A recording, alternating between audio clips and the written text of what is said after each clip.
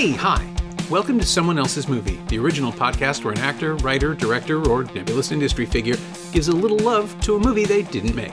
I'm Norm Wilner, senior film writer for Now Magazine, and this is the other thing I do. My guest this week is Josephine Decker, a writer and director who's defined a remarkable body of work over the past decade, from her early features Butter on the Latch and Thou Wast Mild and Lovely, to Madeline's Madeline and Shirley, all intense, sometimes overwhelming studies of people, often young people, wrestling with thoughts and feelings their bodies can barely contain. Josephine's new film, The Sky is Everywhere, is very much in the same vein, starring Grace Kaufman as a teenage girl reeling from the sudden death of her older sister. It's now streaming on Apple TV+, and it's excellent. You should see it. Josephine picked Babe, director Chris Noonan and producer George Miller's 1995 live-action adaptation of Dick King-Smith's children's book, The Sheep Pig.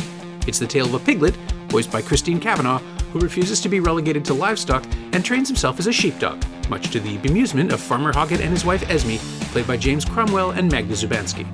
A triumph of visual effects technology and pure emotional storytelling, it's a wonderful film and a thrilling experience of sheer feeling, much like Josephine's work, albeit with a very different set of protagonists. This is Someone Else's Movie.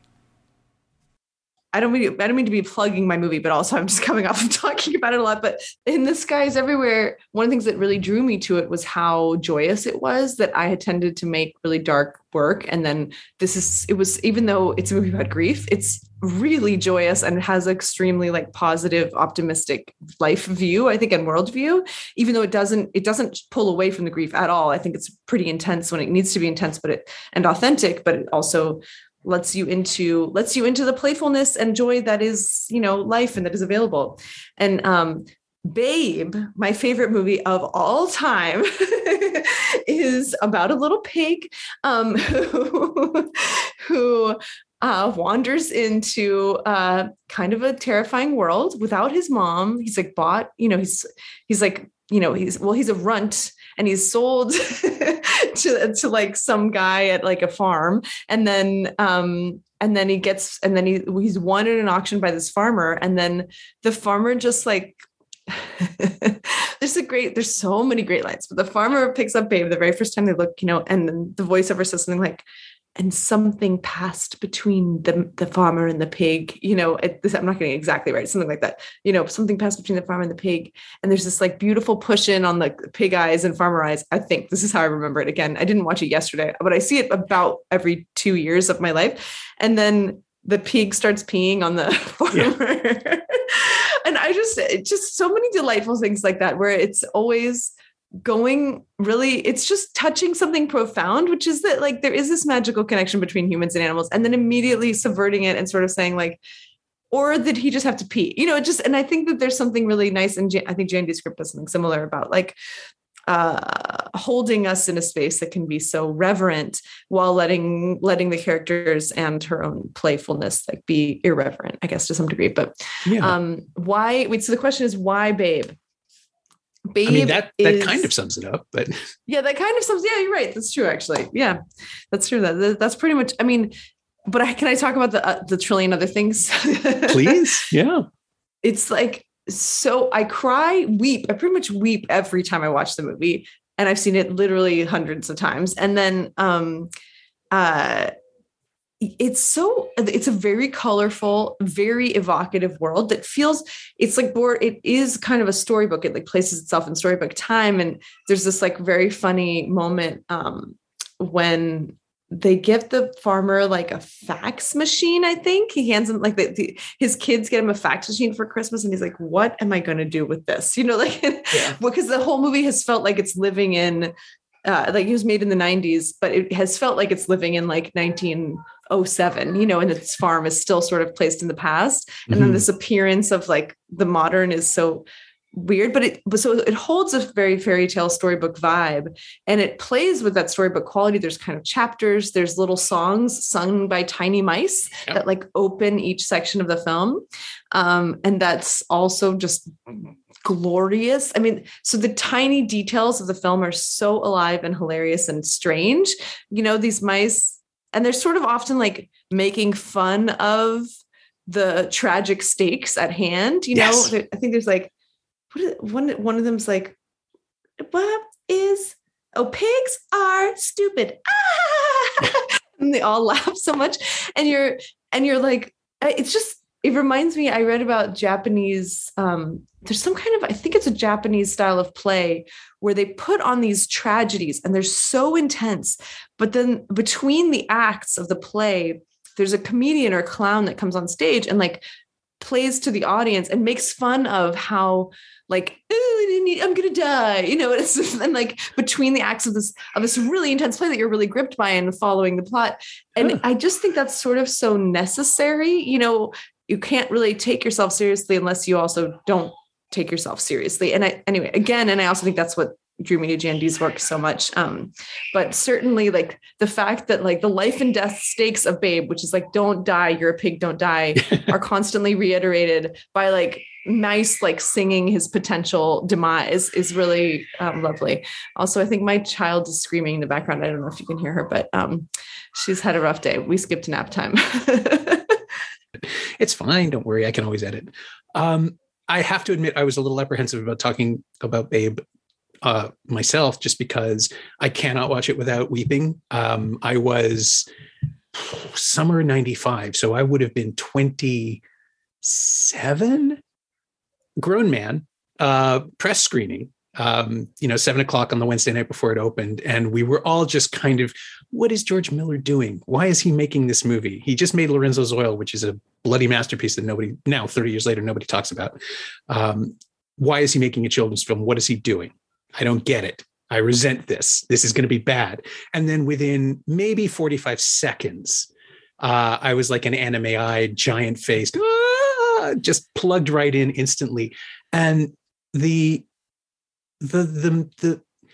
it's exactly what you were saying. It's the balance of real stakes and horror, like the existential crisis that some of the characters, if not all of them, go through. One like Christmas is Carnage. These are things that are scary, but they are presented in such a loving way that this is a movie, and I usually use this phrase as an insult, but in this case, it's true. This is a movie that would pick you up and tuck you in if it could. It's so gentle and clear-eyed about the story it's telling. And so much of that is carried in James Cromwell, who, has to look imposing but warm at the same time.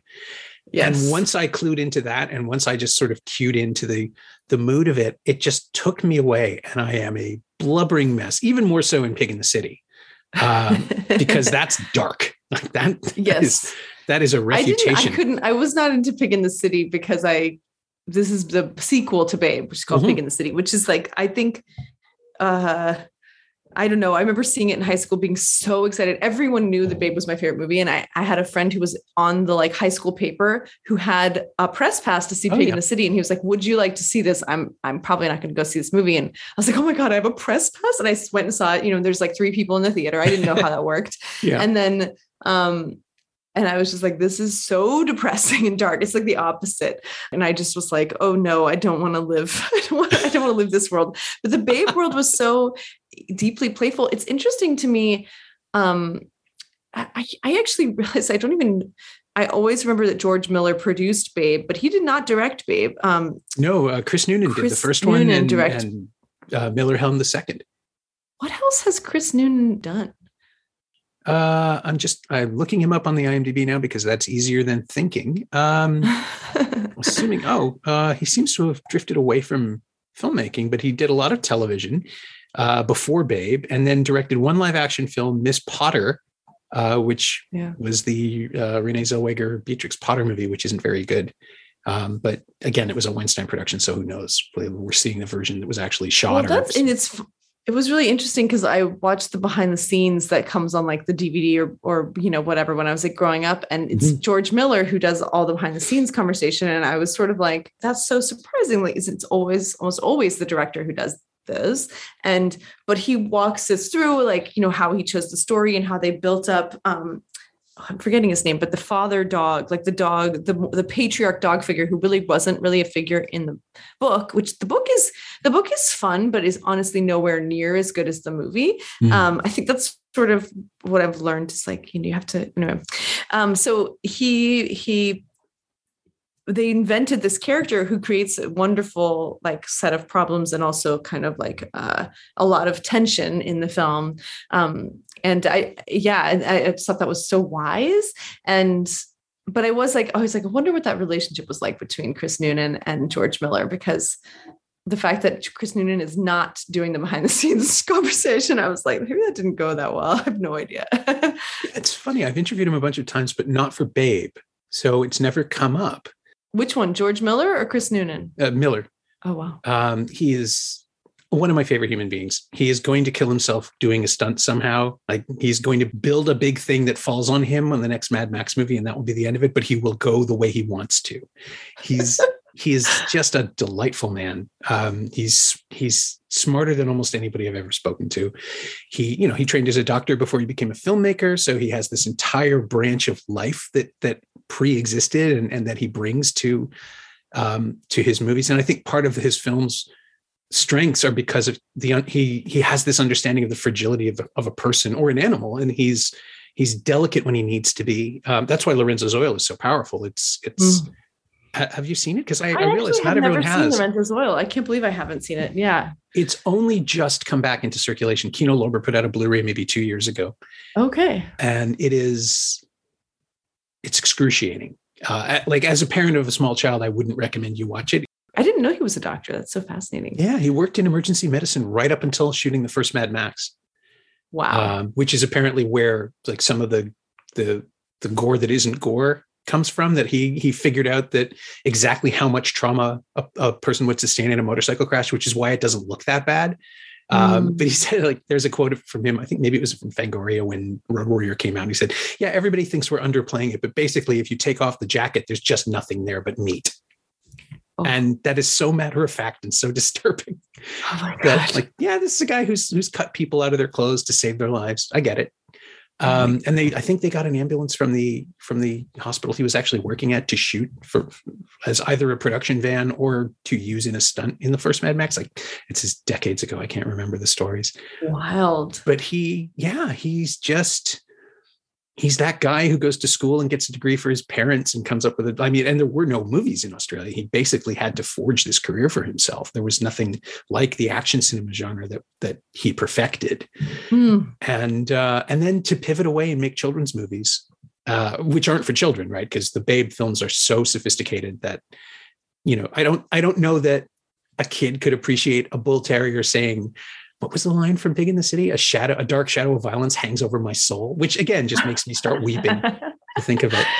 I know one of my favorite lines is, you kind of alluded to the duck, the trajectory of the duck in Babe, where the duck is sort of talking about how he's kind of confessing like the life or death, his own life or death stakes that, he has to keep being the rooster. He has to make sure that he gets rid of this alarm clock that's in the house because the alarm clock has replaced him, and every animal needs its, like function on this farm, because if you don't have your function, then you're gonna get eaten, and he and so he's explaining this to Babe. He's like, roosters, they wake everyone up in the morning and they help the hens make the eggs. He's like, I tried it with the hens, it didn't work.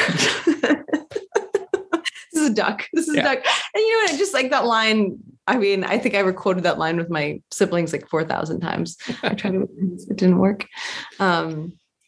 Yeah, it's so interesting. What a fascinating human being. I think it's interesting I'm working on a theater piece with Pig Iron Theater Company, which I worked with younger, and we're developing something in Philadelphia. It's a devised piece about pregnancy, and it makes me realize like how much I run on intuition, and I meditate, and that's where I get a lot of my ideas for cinema. Like that's kind of where Madeline's Madeline came from, was like a pretty intense, it was actually I did a 3-week really amazing intensive with Pig Iron, this theater company, and like clowning and neutral mask and commedia. And then I did a really intensive meditation session like shortly afterwards. And I started to visualize this world and moving between being an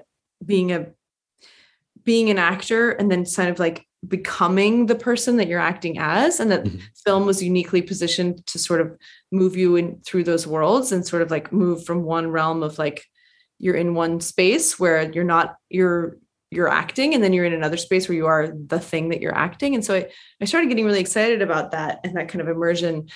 But point is, I always just rely on that for mostly as my like guide and inspiration. And it's been interesting. I'm teaching at Princeton this semester. I'm teaching a class called Fables of Our Time with Dan, this guy who helps run Pig Iron and Pig Iron Theater.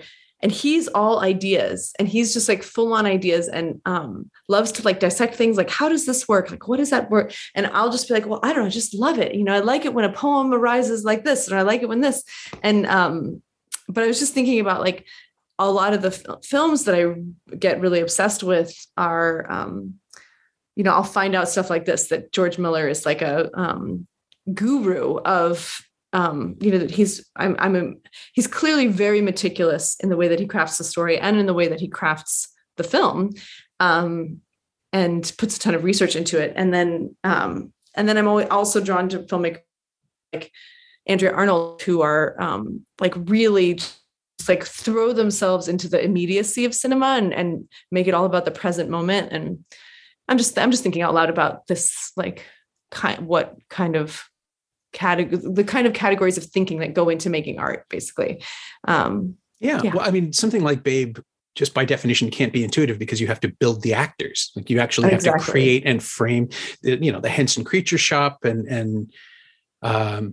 in the 90s too, when they weren't doing very much, where they were just sort of in that lull where there were a couple of Muppet movies and there wasn't much else for them to do until CG backfired in 5 years down the road, right? And everybody realized, oh, no. Sometimes you need to build puppets. You need physical stuff to work with. And then they got their surge again. Jim Henson's Creature Shop. Well, so is it Jim? You know what? I love that I'm obsessed with Babe. I came to this with very little knowledge of like all the workings of it. And you're like, okay, so this is how it all went down. This is great. Actually, this is like my favorite way of learning is like through conversations. Well, so wait, Jim Henson's Creature Shop, is that they were big partners on Babe? I didn't even know this. They were the fabricators. They built the puppets, the animals. No wonder. The CG and they must was have done the puppeteering as well. I believe so, yeah. Although it was all shot in New South Wales, so maybe it was shipped to them after after the designs and fabrication. That part I don't know. I would assume it was all done with Miller's people, but this was the first time he was attempting something like this, so he probably would have wanted the expertise. And you said, and then I think, is it an Australian animation company that did all the animation? Rhythm and Hughes was the company, and I think they're based in the States, but I'm not totally sure. I can double check that. Oh, the internet says American. Yes, they won the only Oscar for the film. They won Best Visual Effects for it. Oh wow. Should have won Best Picture. I know. Babe is the best movie.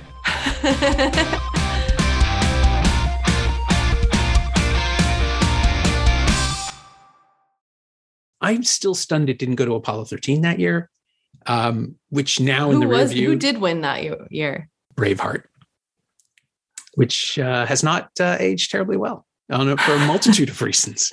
I remember seeing that movie in the theater and walking out when like the third head got chopped off. I was like, I don't know if I can really watch this like this anymore, but yeah, it's not exactly Babe. Yeah. Hollywood made a choice that year. They chose violence. Yeah, they tend to do that. Well, it's interesting too that, I was just thinking about the ending of Babe and how it's such a, it's so emotional, the ending, and sort of like getting the blessing of the dog, having the dog kind of like run to help. Like Babe gets to these sheep in this, for those of you who haven't seen it, Babe like gets to this whatever sheep competition where he's supposed to like organize the sheep, and then the sheep that he's been working with at the farm that he has a really nice relationship with, these sheep at this place he can't connect to, and so the dog like runs all the way home and like is like, sheep, you've got to help Babe, and she's like, I'm not going to tell you anything. You've been mean to me. And he's like, it's not for me, it's for Babe. And, and she ends up telling him the secret password that, like all sheep respond to. But it is really nice that ironically, we've been talking about the complex political situation. And I feel like what this movie is about is really about like, how do you diffuse violence?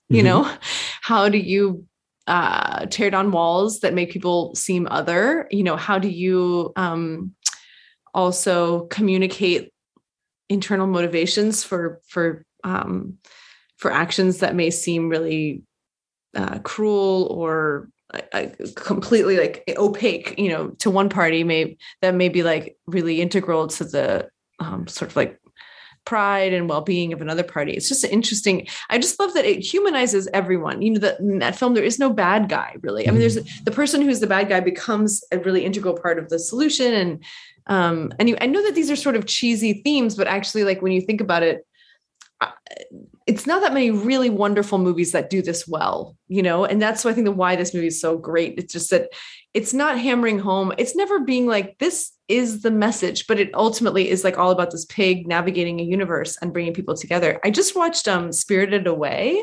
Oh yeah. Also, which I hadn't seen in a while. I hadn't seen it in a long time. I think probably almost since it came out, and I loved it when it came out. I started studying Japanese because I was like, I've got to go to Japan. This movie is too good. I only got through Japanese 101. I was taking like night classes, and then I realized that it might be a little much to have a full-time job and do that. But I had it's really, her journey in Spirited Away is similar in that there's this young girl, Chihiro, who gets stuck in a bathhouse, and there's all these crazy creatures coming, and it turns out that they're all spirits from the spirit realm who are coming to like bathe in this bathhouse. Mm-hmm. And so it's a super magical place, also at times dangerous, because who knows what these spirits are bringing, or, what their intention is. And you kind of think for the first like 2/3 of the movie, it's very like plot quest kind of driven. It feels like a very quest movie, and you're sort of like just navigating one kind of cyclops after another sort of feeling. Yeah. But then the end of the movie, the last like 30 or 40 minutes are all about lonely beings learning how to kind of like come together and let go of loneliness as their driving force. And just like go, and Chihiro, this character sort of saves the day by just like taking people with her on her adventure. She's just like, well, you can come. There's like this like really angry baby who gets turned into a mouse. And then she takes this angry baby with her on this trip. And this really evil creature who's been like eating people. He just like wants a friend. And so she just like takes them with her, and it becomes like this very simple, like calm, like the climax of the movie is this like really sincere, calm experience of like her just going on a long journey with these people who need friends. Mm-hmm. Yeah. And it's so beautiful. It really stunned me. I didn't remember the movie like that. And because it is really action packed up until then. And I just find that there's something really glorious about that. Yeah. Well, it's the journey towards acceptance of the journey. Right. And so many of Miyazaki's stories are about people who are forced out of their worlds to do something spectacular, but they don't want to do it. And it's resentful. And it isn't until they just deal with it. It's like Mononoke, where, well, you're going to die eventually, so you might as well give your life meaning. That's a thing to land in an animated film. And it works. It works for him every time. He's incredibly good at finding the tiny center that lets kids connect to it, that lets adults see what's going on. I mean, and Miller does the same in Pig in the City, and Noonan and Miller do it in Babe. And I don't want to diminish Noonan's contributions either. But the sensitivity required to sell the scene where everyone rallies to save Pig, who they have been annoyed by and setting up to fail, and putting no faith in. And the idea too, that at every turn, as you said at the very beginning of our conversation, Pig's going to die if he does something wrong. Pig is going to get eaten. That's where he's going. That's what happens to pigs. And the farm rallying to make Farmer Hoggett see him as a pet rather than a meal is so beautiful and so tender and so frenzied when it happens, because by that point we are plugged in. We feel the desperation and the urgency. And I just like, I'm going to start crying again right now if I start thinking about the song. It's perfect. It's the song. You're talking about the song in Babe? If I Had Words, yeah. Oh, which my is just God. Again, like when the when it comes up at the end, it's just like the house lights should not come up, because a lot of grownups are going to be sitting there going, okay, wait, don't look at me. Oh my gosh. It's so pure. And again, the instinct, right? To know that will work, and to pay it off and seed it through the film and land it. It feels like a miracle. The best, I hesitate to call them children's films, the best family films, like the Paddingtons, they feel like they shouldn't have happened, because they're so much better to watch the second time, because you're not worried about whether they're going to blow it. Yeah. And then you can just give yourself over to it and just bathe in it. When I was making The Skies Everywhere, I kept bringing up Babe and Amelie as references, because I was like, they have tonally, they're doing something similar. They're touching on like large themes in a very colorful, vibrant, like energetic way, but they're dealing with darker elements. And it was interesting to me to watch. I was like, but I want it to be a really colorful world like Babe. And I went back and looked at images of Babe and realized like how noir actually it's shot. It's shot almost like, especially at the beginning, it's very noir.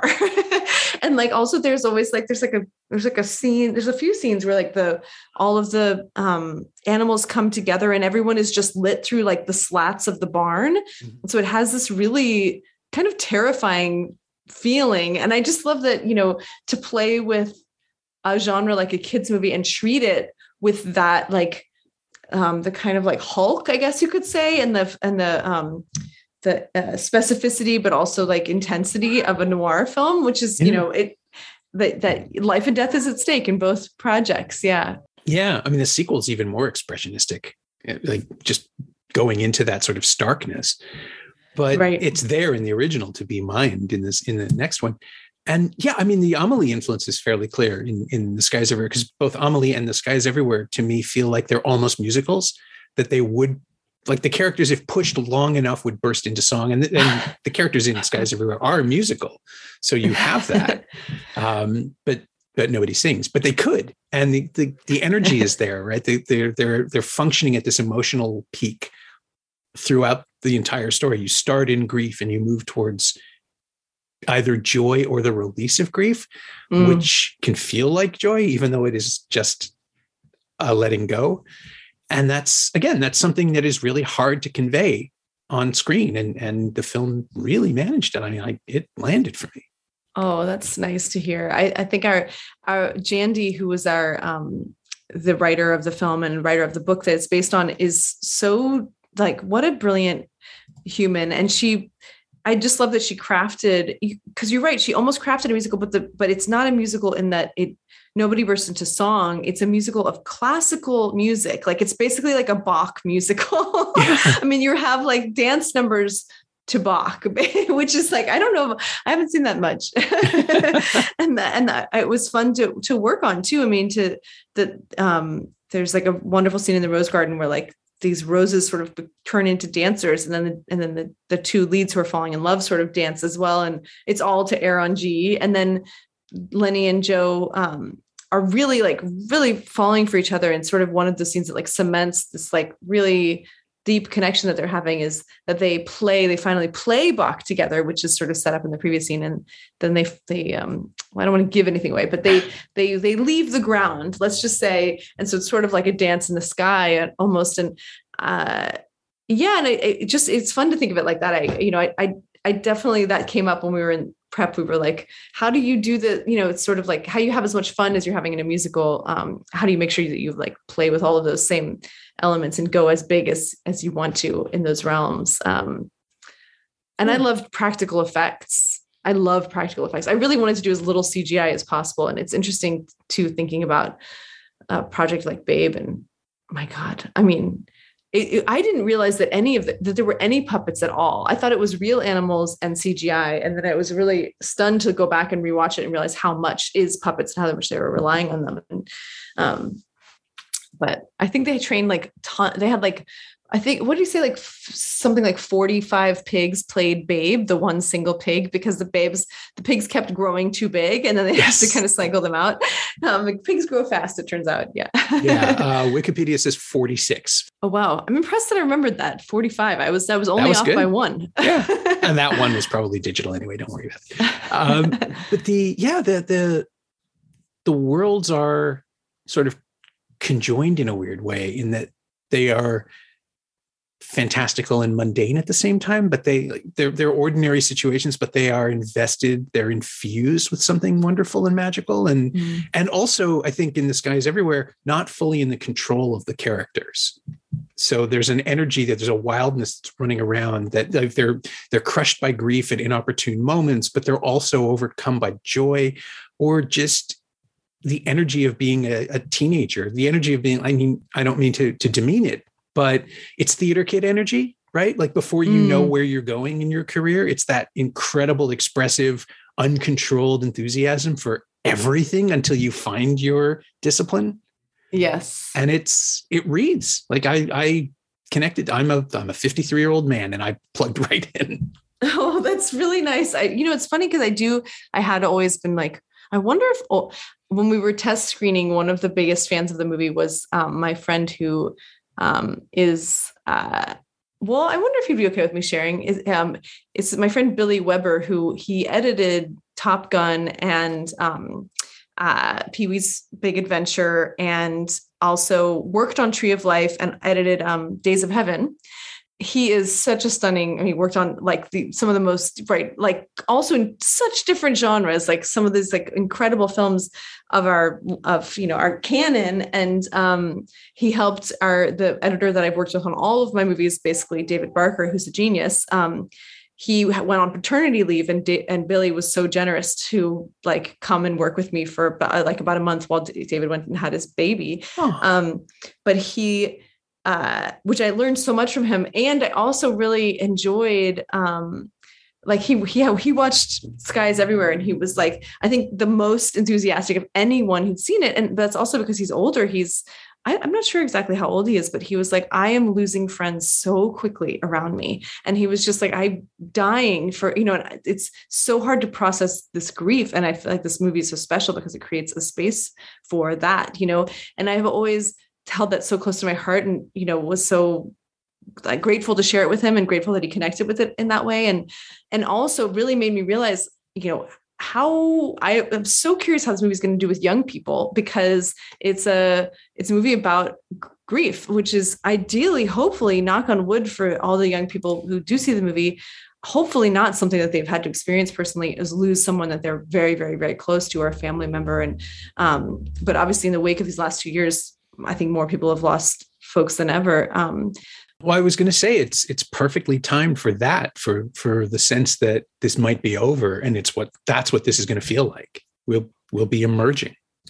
Well, and I think it's also this moment where we have a shared collective grief, kind of, regardless of losing any particular person, losing our communities and being isolated so much, and losing the presence of a friend for this time, for a year or year and a half, losing that physical interaction.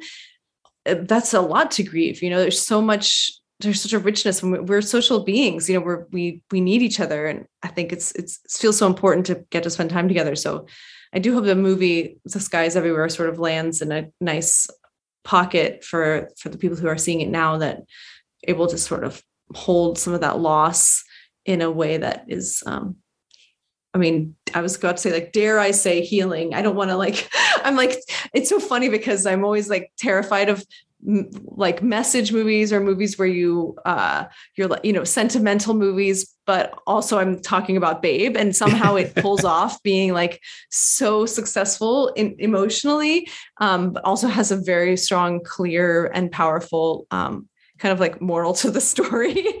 So I don't know that I have any morals to like get across, but I think I'm just like hopeful that people find something that find some kind of like mirror on their own experience and less alone. If it isn't healing, then at least it's a comfort, which I think is just as important. Oh yeah, that's probably a better way of saying it. That's maybe more the word that I was looking for. I'm like, healing sounds a little extreme. Like, who gets healed by a movie? Although I have to say, like, art can do a lot of amazing things. Oh, definitely. Yeah. It happens more often than we think, I think. At least I have to believe that. Yeah. I was really obsessed with 100 Years of Solitude growing up, which in a weird way, I kind of feel like there's something akin with 100 Years of Solitude and Babe, and that like there are characters in 100 Years of Solitude who are followed by yellow butterflies, and like famously like eaten by ants. And so I think that there's a way that the natural world is sort of communicating with and connecting to humans in a sometimes wonderful, sometimes terrifying way. And anyway, those magical details feel very alive in a movie like Babe. My thanks to Josephine Decker, whose new film The Sky is Everywhere is now streaming on Apple TV+. It's terrific. Thanks also to Barb Matheson. She knows what she did. You can find Josephine on Twitter at Josephine Jambox, all one word, and you can find Babe on Blu-ray and DVD from Universal Studios Home Entertainment.